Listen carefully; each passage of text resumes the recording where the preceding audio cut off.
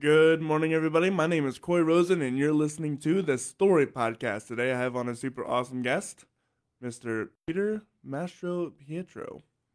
Born and raised in Westchester County, just north of New York City, Peter now resides in Lancaster County, PA. He is the owner of Mastro Music, a booking agency which he founded in 2015. In addition, Peter is also the drummer / percussionist for All Weather Band, an Americana blues roots swing band, and Tropical Suns, a Hawaiian / Jamaican band. How are you doing today? I'm doing great, Corey. Thanks for inviting me over. This is exciting, and I think we can get into some interesting things to talk about today. Yeah, I'm super excited. Yeah. So what was it as a kid, as an adult, that got you really into music? Well, this goes back a long way, but I think the first time I heard Elvis Presley, he was singing something probably like Jailhouse Rock, and I think it just kind of flipped me out as a 5-year-old or whatever I was at that time. And I started getting into, my older brothers who would come home with music and play music and so forth. And eventually, when I was in high school, I started playing with bands that were, playing at our school gyms and so forth, and parties and whatnot. And at the time, I played keyboards. I played what was known as a Farfisa compact organ, also known as a Farchiza, because it had that real cheesy sound that people my age and my generation would remember. So I played music basically based on what I heard on the radio, and got into it.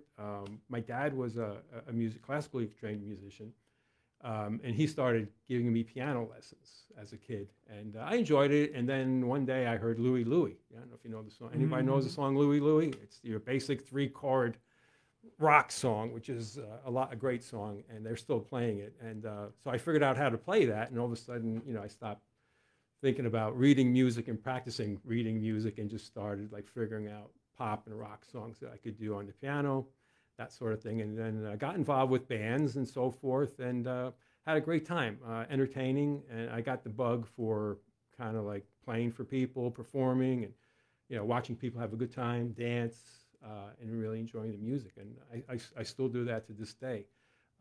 I also, when I was in high school, I performed in high school musicals and so forth, all that kind of stuff. And I was one of those weird guys who was in band,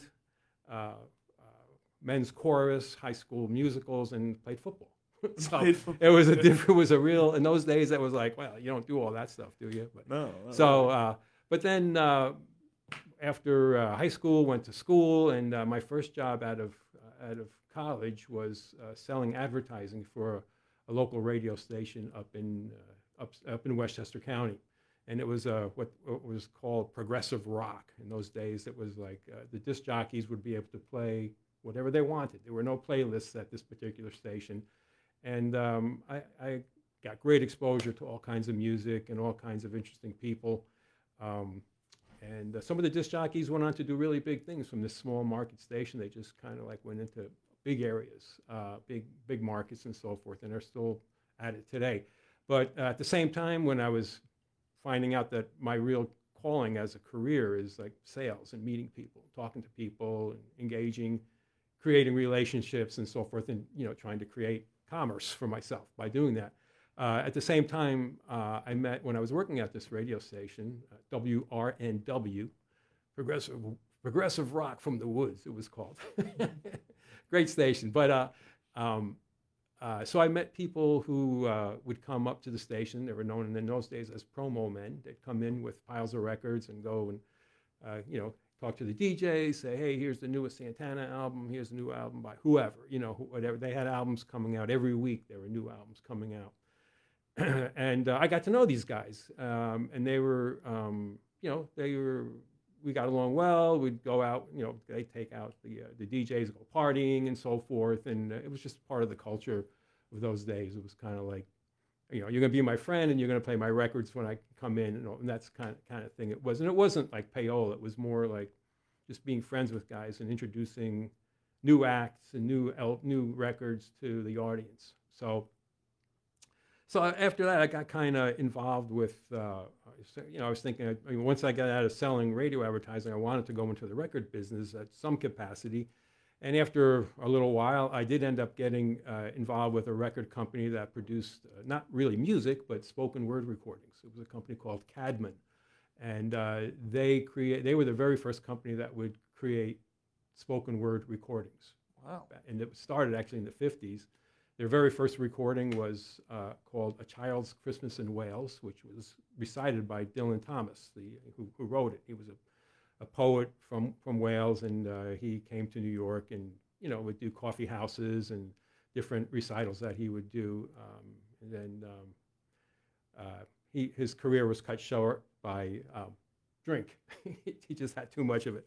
But anyway, this company, Cadman, so I got the chance, again, being a sales rep, and I worked in Manhattan and eventually expanded into New England and the Mid-Atlantic states. And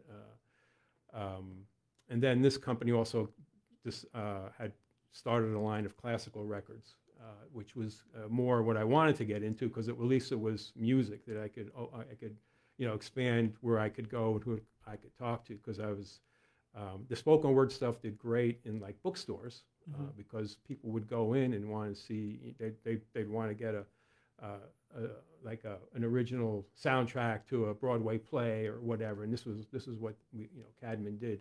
You could get poetry on recording by Robert Frost or Carl Sandburg, or you name it. Any American or English poet or author, they came in and did recordings of their work.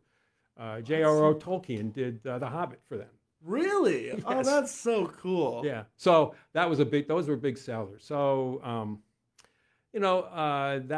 that was really interesting. And that was in the late 70s, early 80s. I spent a lot of time in New York City. The office for Cadman was on 34th and 8th Avenue, which is, in those days, was a pretty interesting neighborhood. I mean, you'd see everything from millionaires to junkies to prostitutes walking up and down that street. It was just a big mix of all kinds of things. And eventually, we moved from New York area down to Lancaster. That was in 1987.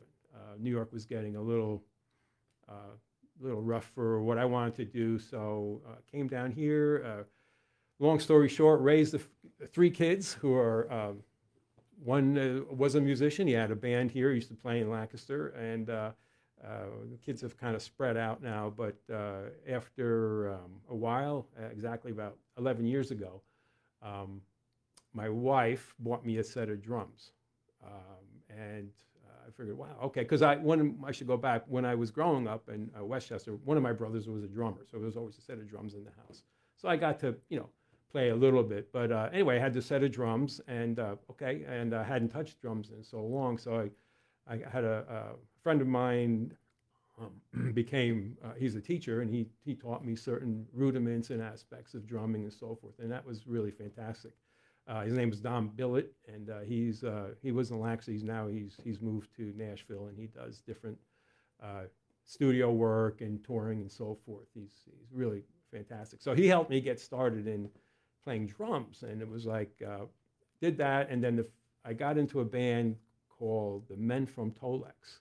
That was the first band I got into here in Lancaster. And the Men from Tolex was a surf rock band, and surf rock meaning things like Walk, Don't Run, Wipe Out, famous songs that were it's like a Southern California kind of like sound. The Beach Boys. Well, without the vocals. No vocals. It's all instrumental with, Stratocasters with super reverbs and stuff, like a lot of reverb. And so it's called, the genre is called surf rock.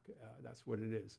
So it's a lot of loud, and it was a great way to get started in drumming and playing it, because you could play as loud as you wanted. Since there were no vocals, you had to, and that was fun. And then, so I was doing that for a while, and I became the guy who was booking the gigs for this band, and was doing that for a while. And then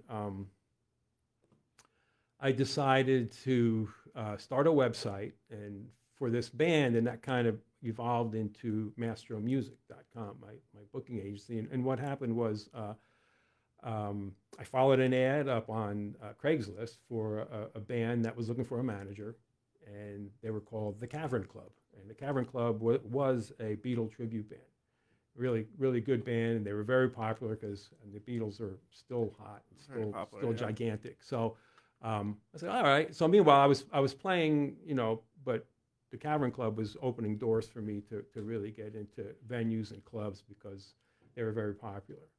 And then, as the Cavern Club got better, I found other musicians that I would represent or manage, depending on what the situation was. And it's sort of, if that Master of Music evolved into what it is now, where I don't really manage bands anymore, except for the bands that I'm in.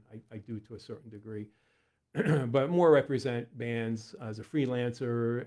I get calls for somebody who says, "Hey, I need a band for my wedding. What can you do for me?" Or I need a party, And I also talk to all the local venues all around Lancaster and Lancaster County mostly. Sometimes in Dauphin County. So that's what I do now. I spend my time working with venues and getting some of these bands, getting exposure for them, trying to get a decent pay for them. I mean, that's another whole part of the picture, and we can get into that as far as compensation for bands and so forth. But so that's what I do now, and it's a lot of fun. And one of the things I do have a couple of one really good relationship with a place called Cherry Crest Adventure Farm. It's out near Strasburg, and I book all the bands for this place. They have bands starting yesterday up until the early November. So there's about 15 bands that I've set up with there, and that's fun. It's kind of like an ongoing thing. Every year I get to do that, and as we've talked about, this year I'm working with the Capona Festival, which is coming up over Labor Day. I've got 17 bands booked for that, and over 3 days, and that was a lot of fun. It was challenging to get everybody who could make it, because Labor Day weekend is typically a busy day for all bands. So you want to be working that day. It's not quite New Year's Eve working, but most bands are busy and so forth. So I was able to get a good lineup for one of the stages at Capona, and I'm really excited to have that happen. And I'll be managing the stage and making sure everything goes smooth and take care of all the the bumps in the road I'm sure that will come across. In fact, I got a text message this morning from one of the soloists who has to back out. So now I have to find another guy, blah, blah, blah. And I'm already working on it. But so that's the kind of thing that I really enjoy. I enjoy, I tell people I've been a promoter, sales guy for a long time. It's just my nature. I talk and I build relationships, and I like to connect people. If I can connect musicians with somebody, and it's really very satisfying for me. So it's a good thing. No, it's a very good thing, especially for a podcast. So. Yeah. Did I talk enough? I mean, you ask somebody like, "Hey, tell me about yourself." It's like, well, there you go. I'll go on and I'll go on and on and on. So do you really mean tell me about yourself? Yeah, right. Right. So tell me about your booking agency. What does that mean? How did you manage bands? How relationships work within that? Mm-hmm. Well, there's two relationships that I have to foster. One is with the bands themselves and getting to know. I enjoy getting to know all the members of the bands I work with and talk to them. And since I'm a musician, I can talk music. If there's a drummer in one of the bands I work with, I always love to just like see what kind of rig he has and see, hey, when you did that, or where did you get, what kind of cymbals, whatever, just shop talk kind of a thing. I really enjoy that. And so there's that aspect of it, building the relationship with the bands and getting them to trust me that I'm working for them, and I'm going to, get them a good gig, and I'm going to get them paid what I can. It's always a challenge.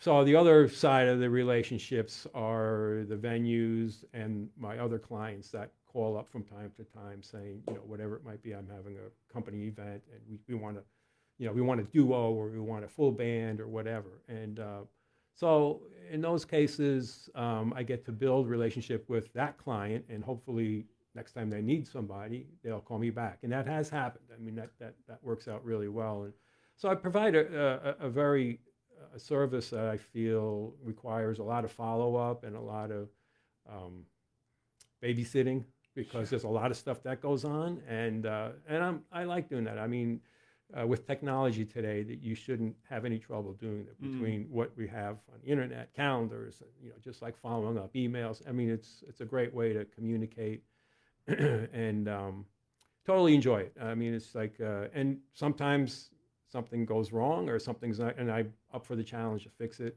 figure out what to do, or something like that. And that usually is part of the situation also.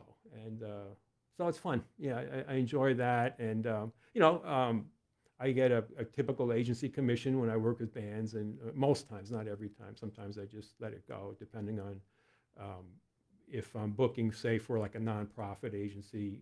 So they might call me and say, this is our budget, and it's like I just make I connect the artist with the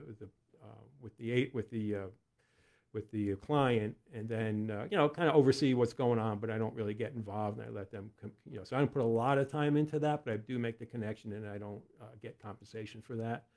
So I'm doing a favor for both the musicians and for the nonprofit. So that's kind of it, and I'm always looking for new venues and trying to introduce bands to new venues, and sometimes people get back to you, and sometimes they don't. Yeah, that's a large thing, is getting back. Yeah. Right. Yeah. How do you manage if something goes wrong between the venue or the band? How do you manage that? Well, the first thing to do is deal with it as soon as you can. I mean, you don't want to yeah, right. It's like the band is going to be, thinks that they have to be there, start their set at 9, and then, a few days before, the guy, the venue says, oh no, it's an 8:00 start, or, that kind of thing. So, I found out the best thing for me to do is just figure out a solution and deal with it as soon as possible. I've never had any real disasters. I mean, sometimes weather plays a faction. If the band if it's an outdoor venue, and there's always that kind of a thing.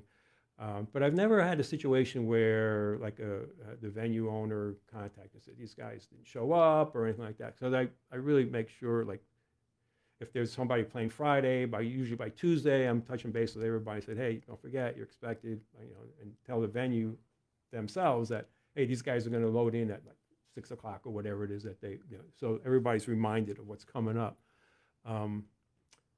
But I mean, I haven't had too many problems. I had one problem where I didn't really confirm a gig with the band, and I told the band it was probably going to happen. The band showed up, and it wasn't happening. So that was a problem. But luckily, it was very local, and I think I made it up to the guy who I got crisscrossed with and so forth. So, but yeah, I mean, I just feel like if you pay a lot of attention and you pay attention to detail, you shouldn't have too many problems. What are some of the tools? Because knowing musicians, it's like herding cats, right? Yeah. What are some advice that you can give to bands to help organize themselves, to help? Mm-hmm. Well, if you're a band, if you're like the contact for the band, you're the leader of the band, you have to know everybody in your band. Like, so some guys, there's always going to be one guy who's always late, or just, I forgot, I didn't do it. So you really have to, I mean, if you're the kind of band where everybody is really important to what the band is doing that night. I mean, sometimes, the guy can miss a gig and you can still do it depending on the band, but you really have to know your musicians. I mean, they can be great musicians, but if they're not dependable, and you're serious about getting out there and playing for people, and expanding what you're doing, you really have to manage that band as best you can. That's I'd say the best way to do it, and to watch those guys. And then when you perform, I mean, know your venue. I mean, if it's a late night gig at a bar and you want to sing a drinking song, no problem, that's fine. But right. If you're playing for, I don't know, this is an extreme, if you're playing for a birthday party, and there are kids there, you don't want to talk, there's certain songs you wouldn't want. You have to just be aware of that stuff. And some guys, they just, oh yeah, we're going to do this song, and it's like, not necessarily appropriate for that particular event. And read the room, right? Exactly. Yeah, read the room, exactly. And and I try to give guys, the bands a heads up on, who your audience is going to be, just so that they know what's expected of them and what's not expected of them, So I guess those are really important things. A band needs to know if they have to bring all their equipment or if there's sound provided. And I always give that information, but if sometimes it's happened where, I didn't know we had to bring sound. Well, I mean, I told the guys, I told you had to bring sound, and there's no sound here. So you got to go back, get stressed, go pick up your stuff, bring it home, set it up, do your sound check and all that. And that creates a situation. So, I mean, I think that leads into just being prepared and getting there early so you can do your sound check the way you want to do it. It's one thing I've learned. I always have my piano in my trunk anyway, just to be sure. Yeah. And it's also for you. It's great because it's like, hey, I need you. Can you come out and do some songs with us? I mean, you can do it. I mean, if you have your rig with you all the time, it's fantastic. I have it all the time. And even when I go out to gigs, some people are like, oh, hey, you're here. You want to come sit in? Yeah, 'cause that happens way more often than people would ever think.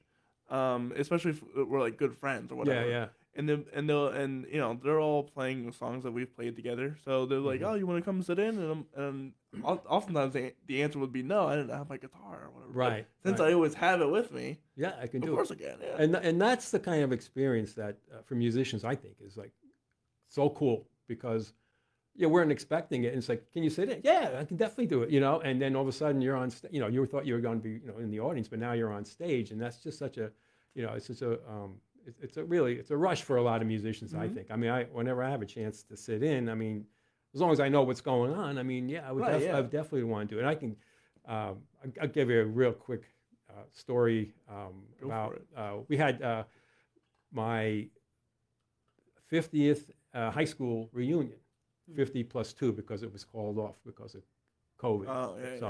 And this was about, 3-4 weeks ago. And two of the guys organized a reunion band of all guys in our high school who were in bands or who played together and so forth, and we had this reunion band, and we played like a 40-minute set of all songs back from our high school days, from like Steppenwolf and Santana, all these fantastic bands that used to come out in those days, and it was really a lot of fun. And we didn't get to practice. I mean, we just got up and did. I mean, there was a minimal practicing, but it was pretty much, here we go, we're just going to do it. And I played piano on that, and I played drums on a couple songs, and we had 3 drummers, and we would rotate.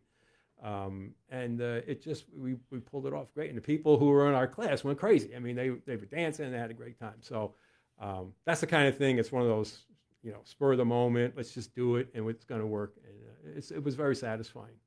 So. What do you think is most important to musicians that do want to like sit in on all that jazz? Do you think they should have a backlog of songs that they just know?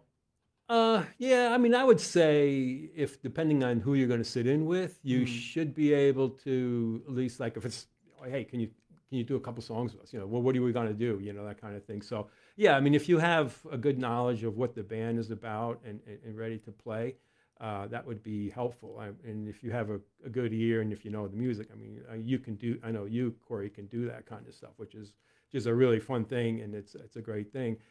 The other thing is when you do that, you're just helping out. There's always usually there's a front man who's the guy, and you're backing up, and but they appreciate that too. That you don't want to get up there and start going all like Alice Cooper if you're sitting in with him. If you're sitting in, you're an accessory.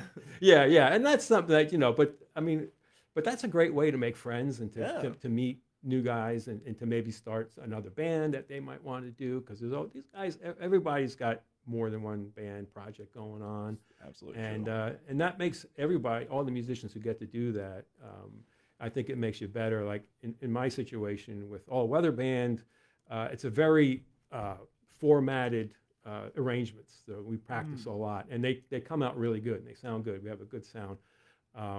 Now the other band, Tropical Suns, is more. They are arrangements, but it's more loose kind of a thing, and we practice, but we can pull it off, and it's a lot of fun. And I found that playing with that band, I'm not playing a drum kit. I'm playing a cajon and bongos and a foot tambourine and a little snare drum on the side. And it's like, so I'm using different percussive instruments than I would be with the other band. And doing that makes me a better timekeeper for the other band. So, because I don't know if any of my bandmates are listening, but I would be, you're slowing down, you're going too fast, that kind of stuff. So I really got to train myself on how to keep the groove going at where it's supposed to be. And so I think I've improved. I mean, the guys in my band tell me I have, so unless they're just fooling around with me, I don't know. But that's fun. Yeah. Again, it's another example of the more you do, I think the better you're going to get overall. Oh, absolutely. If you don't practice something, you got to practice. You always got to practice. Yeah, for sure. So tell me about the two bands, how they got started, what you guys do. Yeah. Well, All Weather Band, again, it was a Craigslist meetup with myself and our lead singer, Anthony Markovich. He's like 6'8", so he makes a great front guy. Maybe 6'7". I don't know. He's a pretty tall guy anyway, but he plays acoustic and rhythm guitar, and he's a singer, a baritone. And so we just kind of got together and started finding some musicians that would do it. The idea was to do kind of like what we used to call outlaw country, and we got into that with some Grateful Dead type country songs, some Willie Nelson, Johnny Cash, that sort of format. And the good old country. Yeah, but kind of like, with rock influence to it. Right. Yeah. Not the old, like Willie Nelson, for instance. I mean, there's a lot of fun stuff that he did, and Johnny Cash. It's a lot of fun. So then the band has evolved. That's been around for, I think we're in our fourth year, maybe more. It's evolved into, we're still doing what we call the outlaw country stuff, but now we're doing some blue-eyed soul. We're doing a little more Grateful Dead. We have a new keyboard player who joined the band almost a year ago, who's really excellent, and he's got a Hammond organ. He's got the newest portable Hammond organ that there is, and it has like a simulated Leslie in it that's phenomenal. And he's really talented. He also sings. So with him, we're doing some Delbert McClinton, some Van Morrison, just different. So we've expanded into a different kind of situation where audiences, what they always tell us is like, wow, what a mix of songs. I mean, you're not just doing one song that sounds alike after. They're all different, really diverse set that we have. And audiences seem to really respond to it. We're not really, once in a while somebody will get up and dance, because we do play a couple of numbers that inspire people to get up and dance, but more of a, listening and eating dinner and drinking kind of a thing, and just appreciating the music. So it's a lot of fun, and it's a lot of work. We do 2-hour gigs, 3-hour gigs, and scheduling is always a challenge too. So because who's on vacation and who's there and blah, blah, blah. But we have a really good lineup. Our lead guitar player is Kirby Martzel, who some listeners might remember from the Susquehanna River Band, which was a gigantic country band back in the old, a few decade ago or so. And that was one of the bands we were talking about before, where they'd travel to a location and do a residency for like a week and a half or whatever, just stay there every night and play. And they'd pack these bars, and people would stay till 2 o'clock in the morning and then go to work the next day. Kind of thing. Incredible. So, but yeah, so and the other band, Tropical Suns, I said, is a real interesting group, we wear Hawaiian shirts when we go out, and we do some gimmicky, I wouldn't say gimmicky stuff, but we do a lot of traditional Hawaiian songs. We do pop songs that we kind of islandize, is a kind of way to put it, do a reggae version of it. We have a lot of fun. We have one guy from Lebanon, and the other 3 guys are from the Lancaster area, but it's really a lot of fun. Again, we do 2 or 3 hour set, and it's good. The one guy, one of our Chip plays ukulele, electric ukulele, so he does, that's the Hawaiian thing. Then we have an electric guitar, electric bass, and my percussion stuff that we talked about. guy's gonna get a steel pan. Yeah, it's not a bad idea. Or that would be cool. Yeah, I like that. Yeah, Yeah, could do that. that'd be a lot of fun. Yeah, definitely. Yeah, I mean, they were always our guitar player. His name is Mike Luckenbill, and he's pretty well known as a soloist. Does his own thing a lot of the time. His license plate, I think, is called Solo Man or something like that. But he brings in different instruments. He just brought this electronic. It looks like a recorder, but it's electronic. It's made by Korg. Korg, and it synthesized sounds of everything from a trumpet to a saxophone, and you just push the button, and you've got like a flute, or you have and he's been using that and it sounds like some guy stepped up and started playing the flute. I mean, it's really, and he can do. Yeah, it's so cool. Yeah, and he said it costs like $100. It's like technology wise, it's like, how do they do that for $100? Yeah, for $100, right? Yeah, I know. So, but yeah, so like we try different instruments and do different things that way. It's a lot of fun. Do you have any gigs coming up? For Tropical Suns, we have this weekend we were busy. Friday night we played at a place up in Cornwall, which is called the Bluebird Inn. Really? Oh yeah. Great venue. I mean, a beautiful deck. The weather was nice. The restaurant is really nice. So we did that Friday night, and we did a 3-hour gig. Then Saturday we played at Cherry Crest Adventure Farm. It was kicked off the first gig there, and that was the first series of concerts there. That was a 3-hour gig. So by the end of that, we were pretty tired, all that kind of stuff. But and then Wednesday, the Tropical Suns is playing up in Ephrata. It's a venue called the Mainspring Whistle Stop. It's right downtown Ephrata. It's a free community concert for people to come and just bring their chair, and there's a food truck, and there's a beer guy selling brews and stuff like that there, and that's a fun place. I've played there before, and it's a lot of fun. So that's what's going on with Tropical Suns. All Weather Band has a gig Saturday night up at in Bainbridge, a place called the Bainbridge Inn. It's a nice venue.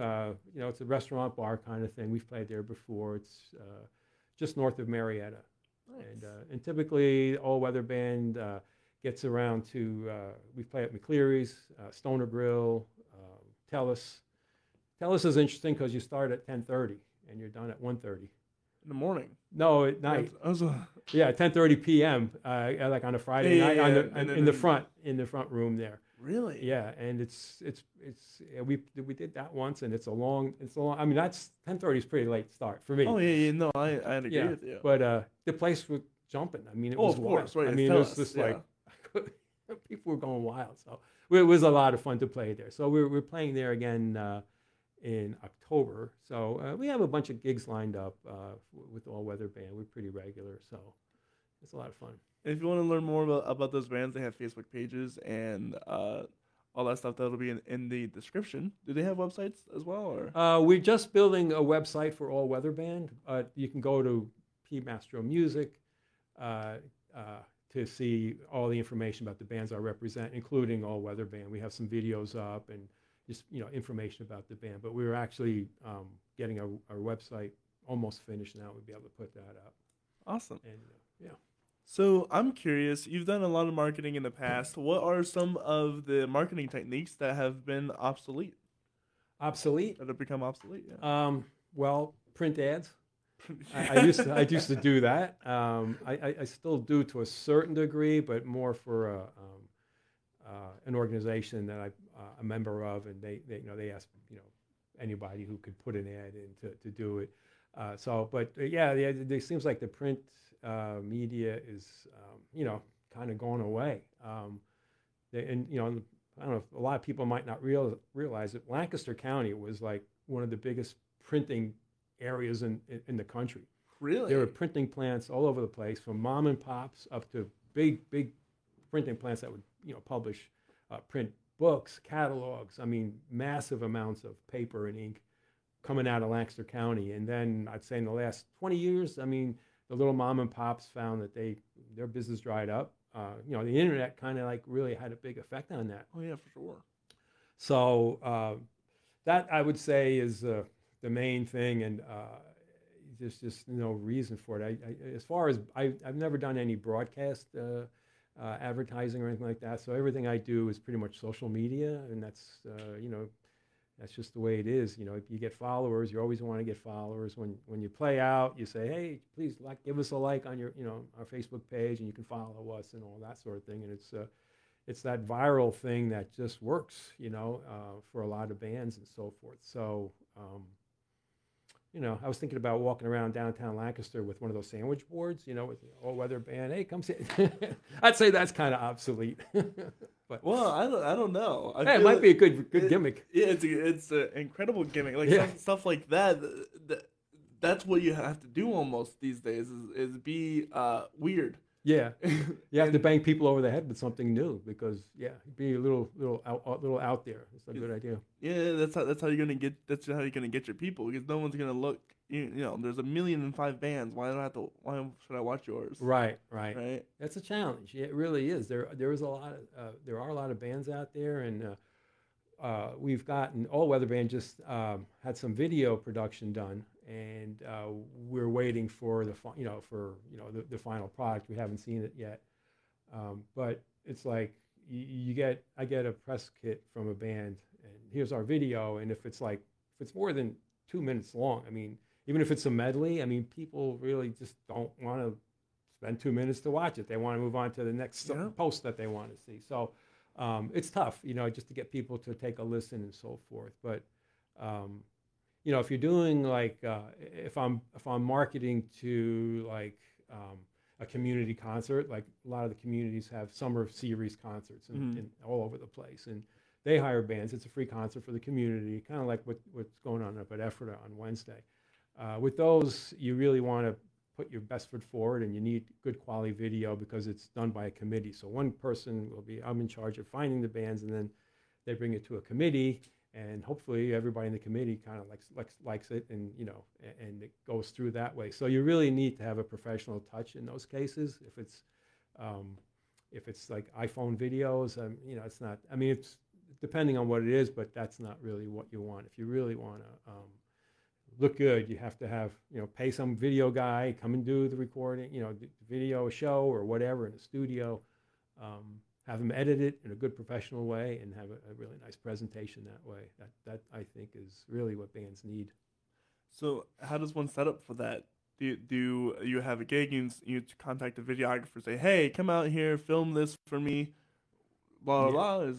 Well, I've done it two ways. That way, we just did that for the All Weather Band at our last gig at Stoner Grill. So he set up 2 stationary cameras pointing to the band at different parts of the band, and then he had his own camera, mobile, walking around doing videos. So he's able to edit all that stuff into it. So that's a live performance, which is really good because you get audience reaction. Mm-hmm. People are clapping, whatever they're doing, you get that, and that's you want to show that too. I've also done it with when I was working with the Cavern Club. They did a really nice set of videos down at a studio on King Street. It's called, the name escapes me right now, but they did. It was done in a recording studio, and it was set up real nice. And we had a guy come in and do that, and he mixed it all up real nice because it was done in the recording studio. So he got in the recording studio, he could use their mixing board to mix into the video somehow that they were doing. Yeah, it was not the Candy Factory, another place on King Street. Ben Roth, Ben Roth, he owns this little. It's not the Kaleidoscope. The Kaleidoscope. I'm sorry. Yeah, thanks. Yeah. Thank you. That's where it is. It's a funny little place. You walk down this alley, and you go, how do you get it? Where are we? But it's a nice studio. Ben did a good job with that, and then so we had the video guy come in and do that. So there's 2 ways to do that, and that worked out pretty well for them. That got them a lot of work for just hey, it's a medley of Beatles songs. You can't go wrong. Right. Yeah. And it's to any band that wants to further their presence on social media, you have to get content. Yeah. Of yourself. Yes, you got to get it out there, and you got to ask people to send it to your friends, share it, whatever, and all that. And it might seem trite or it might seem scummy, but it's what you have to do. It's what you got to do, right? You got to, right? You have to say, this is I don't know. I know what you mean. If it seems scummy, then it's you're not really into promoting. You've Yeah. got to do it. You've got to got be to. a little aggressive, but you don't have to be super aggressive. You just have to- Not at all. Yeah. And it was kind of funny last night. The Big Boy Brass, they have their bucket that they go around, and oftentimes they have somebody else, like they'll give the bucket go around. I did it this time. I saw you. Yeah, because I was like, I love the Big Boy Brass, Yeah. and I want to help them. Yeah. So I was going around tips. Yeah. No, that was Stuff good. to I do, mean, yeah. why not? I mean, and people were chasing you. Yeah. I saw a couple of people coming after, say, hey, because they did that kind of a show where people want to support them. Yeah, and same thing with bands too. Like, if you're at your local bar or whatever, if it's not scummy to ask people to give you money if they're willing to give you money. Right. Right. It's the people that just sit there and wait. Right. Right. No, you're absolutely right. And most bands, they should bring a tip jar. Mhm. And there's no reason to say, hey, just to let you know, we have a tip jar up here if you like what we're doing.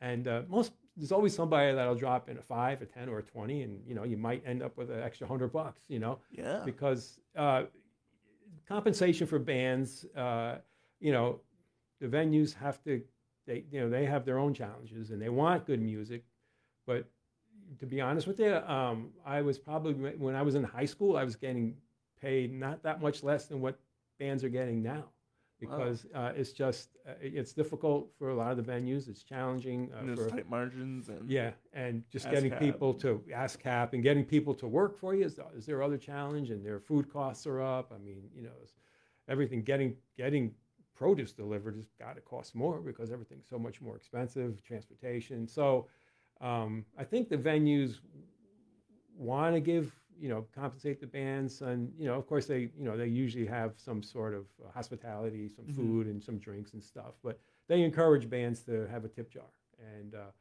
and also sell merchandise, which is a great idea, great thing for you to do too. So you can always look at that sort of thing and try to increase what you're paying, what your kind of income you're making from your performances and so forth, which I think it makes you feel like somebody, if you get $100 in tips or whatever it is, I mean, you feel like, wow, somebody did like us. We're doing something right. Yeah, and that's really important for guys, for bands to do that. Yeah, so no matter what, you should always be promoting yourself. Because that's the business. That's what you're there for. Yeah. You're there to get more followers. You're there to get more people listening to your music. Unless you're doing a different vision, which some people do, and I can understand that. Mm-hmm. But if you're a small time musician that wants to get more of a following, videotape yourself. Do that. That way you have something. Right. At least something to start with. And then advertise your social media. Make simple template graphic designs. This is what I do for the podcast. I have a template design and I just plug in the picture and change the wording. That's it. And it's easy. It takes you hardly any time. It takes me no time at all. Right. And it looks professional. Yeah. It's consistent. Yeah. And it's easy. It's really easy. Yeah, you have a good template. Your post looks nice. It's the black. It's just a nice presentation for sure. Yeah.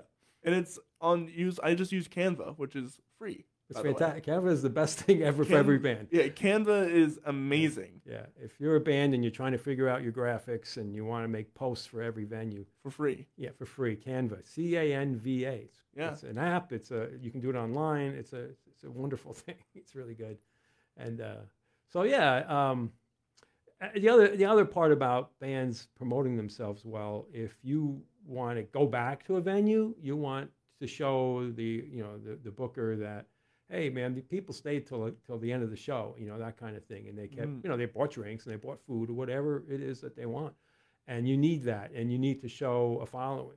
It's like, hey, I have a following. I have 20 people who are going to come because they like us, and that's 20 people is 20 people. I mean, that's so you need that reinforcement to getting future gigs. And you can use it to justify a higher pay. Yes, you can, exactly. So if you know that, I have like 1,000 following, and you know that you have at least 100 people that will come out. Right.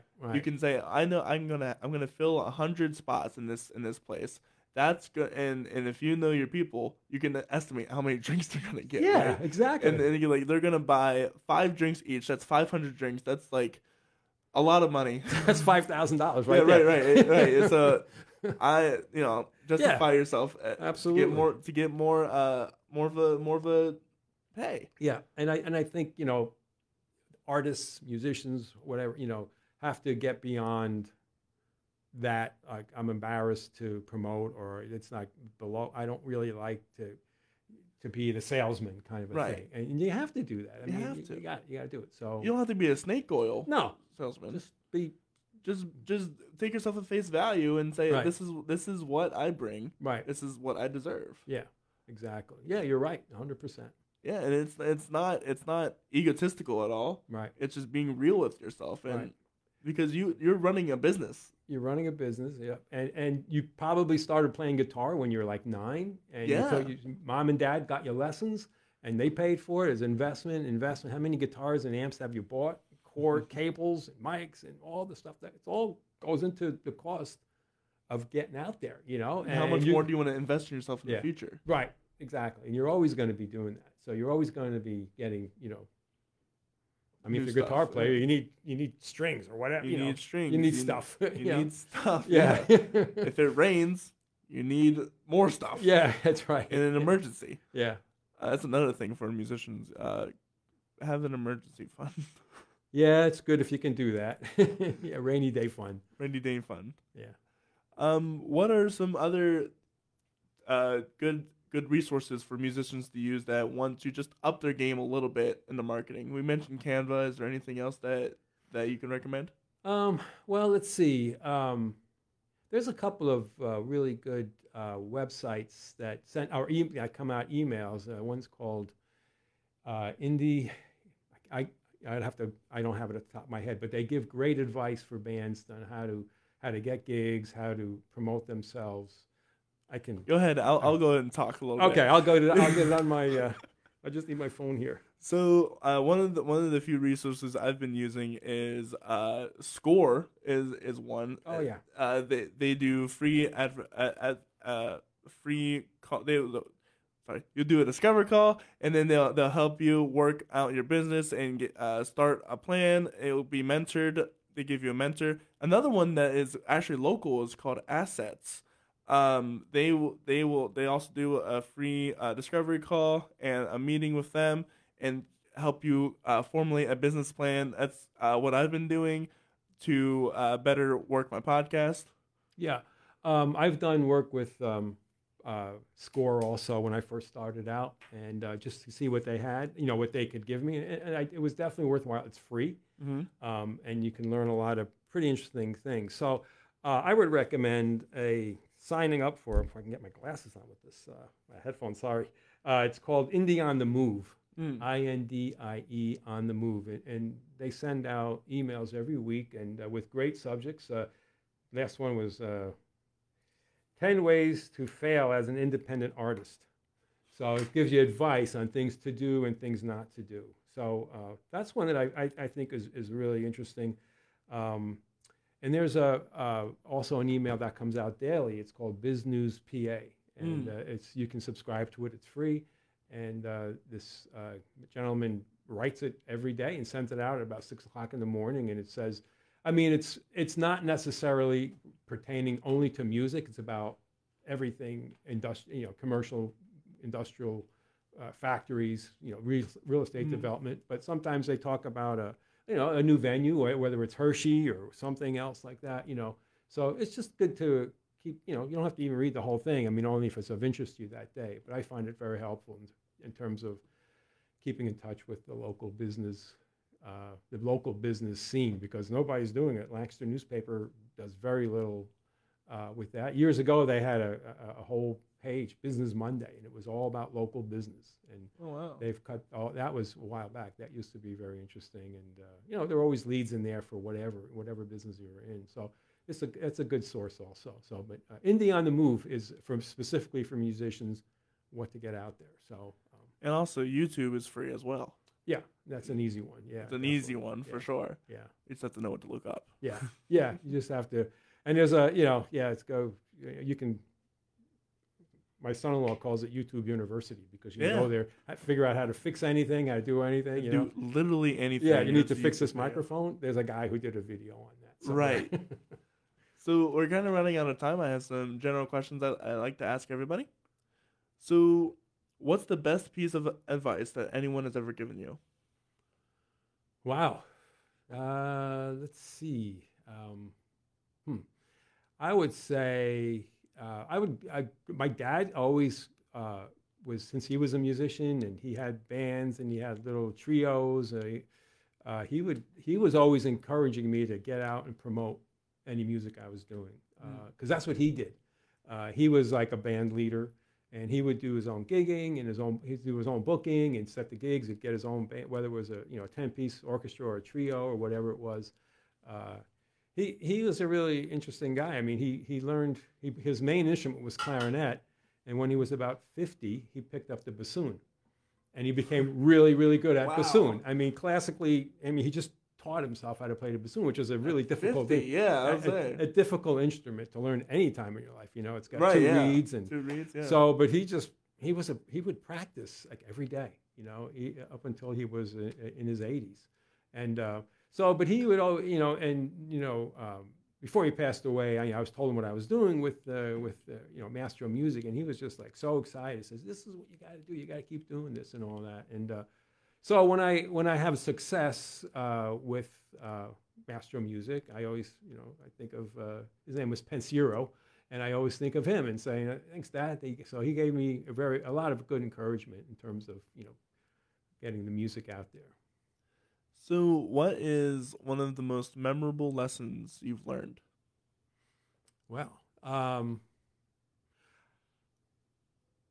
be prepared when you're going to make any kind of presentation. If you're going out to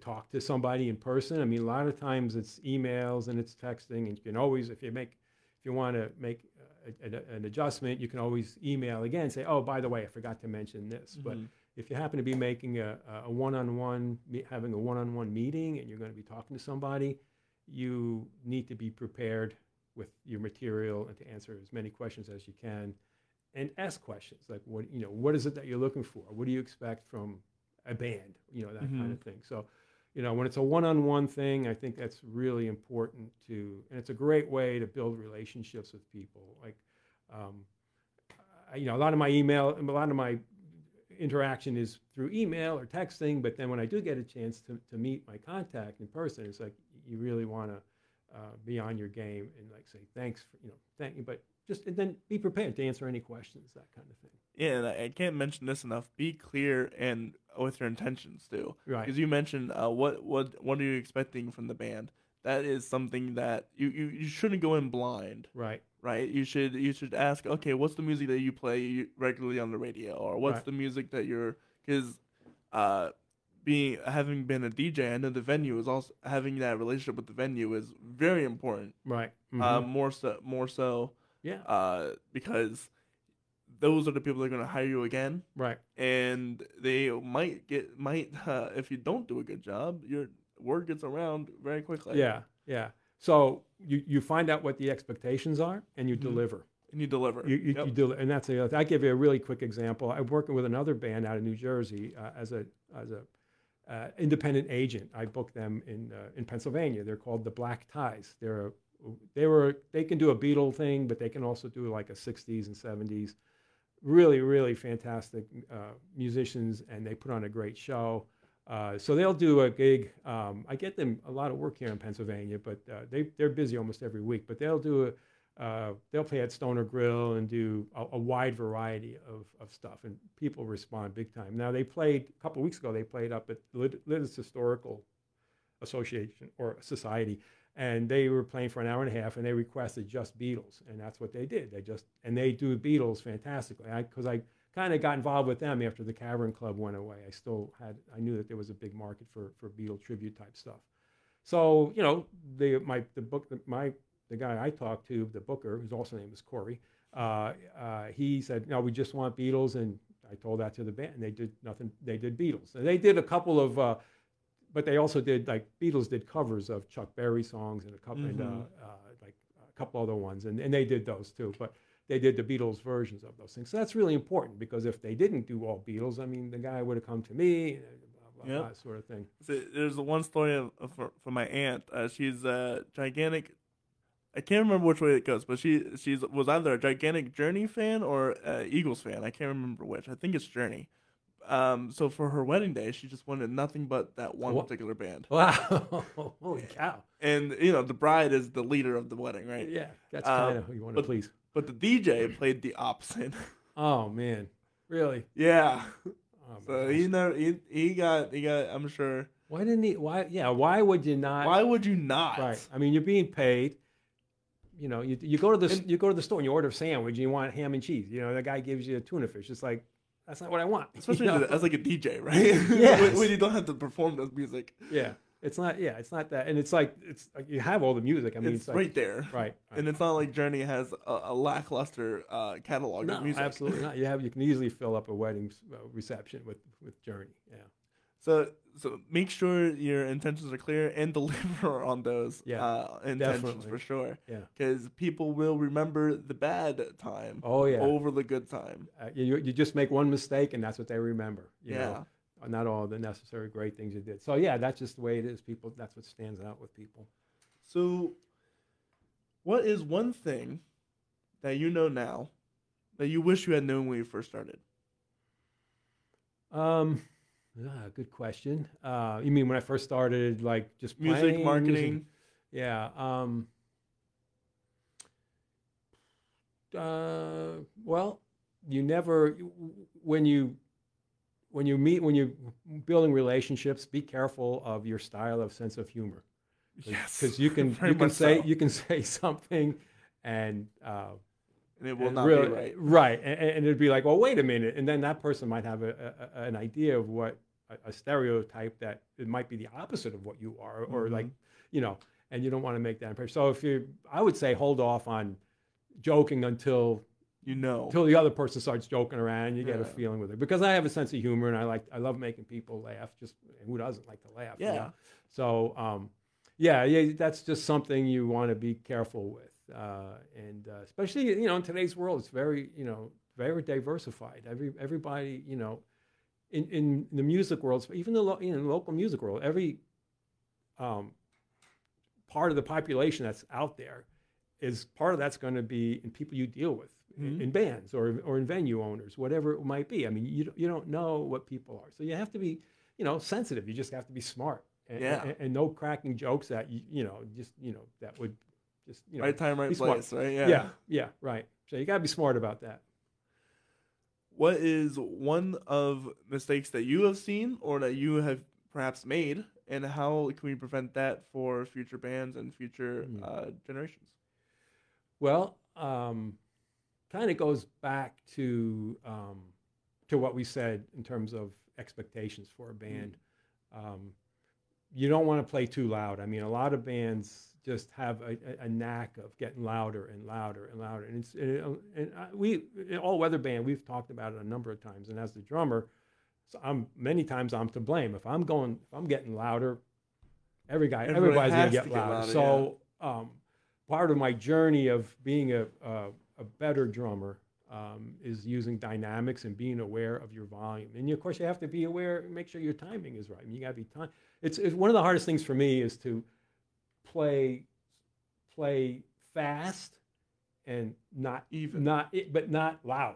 Oh yeah. And then the opposite. If it's a slow song, you have to use the dynamics, and that really is a roadmap for that song for the band, because if you're playing loud, as I said, everybody's going to play loud. And then what happens is, like, the people in the audience are annoyed because it's too loud. They want to talk. And the venue owner is not going to be happy with you. He's going to have to keep coming. You don't want the guy to keep coming and telling you to keep it down, guys. A good night is where you never see the venue owner. Right. And that means they're happy. Nobody's complaining. So I think those are things that are always good lessons for bands and musicians to learn. What is one of the funny? What was a time where something really, really funny happened, or one of the worst moments ever happened?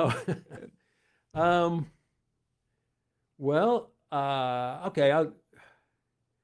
I have something. I probably won't go into that one, but I will because it's why not. So when I was in high school, I had a summer gig at a club, and we played there during the summer. We played there on Wednesday night and Friday night and Saturday night. So Friday night and Saturday night we could leave our gear there, and then but Wednesday, we had to load in and all that stuff. But it was kind of a slimy place, so they had twin go-go girls.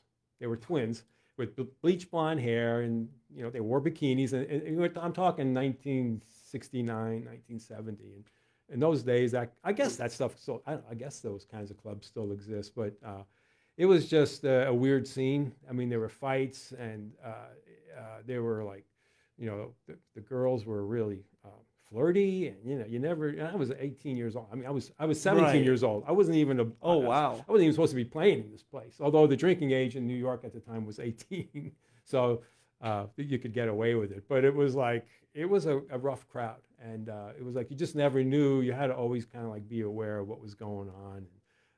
And the girls were they were really nice people, but they got, sometimes they just get a little carried away and act up and so forth. So I guess that was just kind of like a more of a learning thing where it's like, okay, this stuff can happen. You got to be careful. Just like, watch out. Somebody's going to start a fight over a dancer or something like that. And you just Get out of the way. Get out of the way, and just like hopefully your bottle doesn't come flying your way or something like that.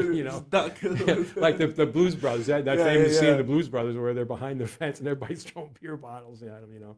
But that's and as far as what I find funny is I love it when there's a family at a show and they bring one of their little kids, like a little toddler or 2, 3, 4-year-old walking by, and they just stop and stare at the band, kind of a thing, and they're just like, they're just like, what's going, and it's like maybe it's their first time they ever saw somebody actually playing, an instrument in front of people and so forth. So, and that's all. I always get a kick out of that, and I always say, well, that kid's probably going to buy a piano. His parents going to get piano lessons or guitar lessons or something like that someday. That kid's been marked. Yeah, yes, he has been marked. So. But that's and the kids always look at it and they smile, and then you smile, you get to wave back, and they start dancing, and it's always it's always a treat to see that. I like that. So, Right, it's been a lot of fun. Yeah, very interesting. Where can people find you? You can find me at pmastromusic at gmail.com, or my website is pmastro.com. It's pmastromusic.com. There is a mastromusic.com, and when I built the website, Mastro Music is a drum teacher. I don't know, he's in Indiana or somewhere like that. So I had P Mastro. So on pmastromusic.com, and you can see, you can contact me there. You can see some of the bands I'm working with there. I have some nice videos, some nice, really great local talent, and it's just that's the best way to get a hold of me.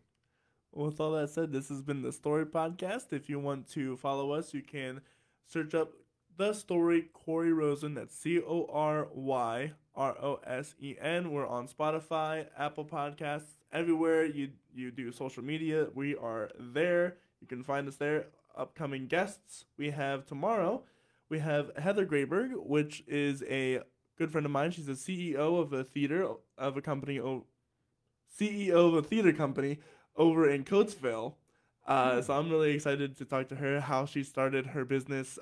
She started it during the pandemic, of all times. Oh, wow. So I'm really excited to hear about all the challenges that came up with and everything about that. Wednesday, we have a guest called Stephanie Grace. She is a country singer. She's been in Nashville. She's opened up for Taylor Swift before. And so I'm really excited to talk about her. She's from Pottstown. And then the day after that, we have Nick DeSanto, the very Lancaster's own one-man band. Yeah. Awesome dude. I'm really excited to talk to him about how one creates a one-man band kit, Yeah, he's something to see. I've seen him before, and it's like, wow. It's crazy. Yeah, I know. So if you want to check that out, you can check us out on all those places. With all that said, I hope you guys have a wonderful. Before I go, if you really want to support us, we have merchandise to sell. We have stickers, online, and we have shirts and hoodies with the first 50 guests on the back, and those will be our limited time offer. You have until September to put your order in and have it secured. Otherwise, it's first come, first serve. They come in October. With all that said, I hope you guys have a wonderful rest of the day, and we'll see you guys later. Bye.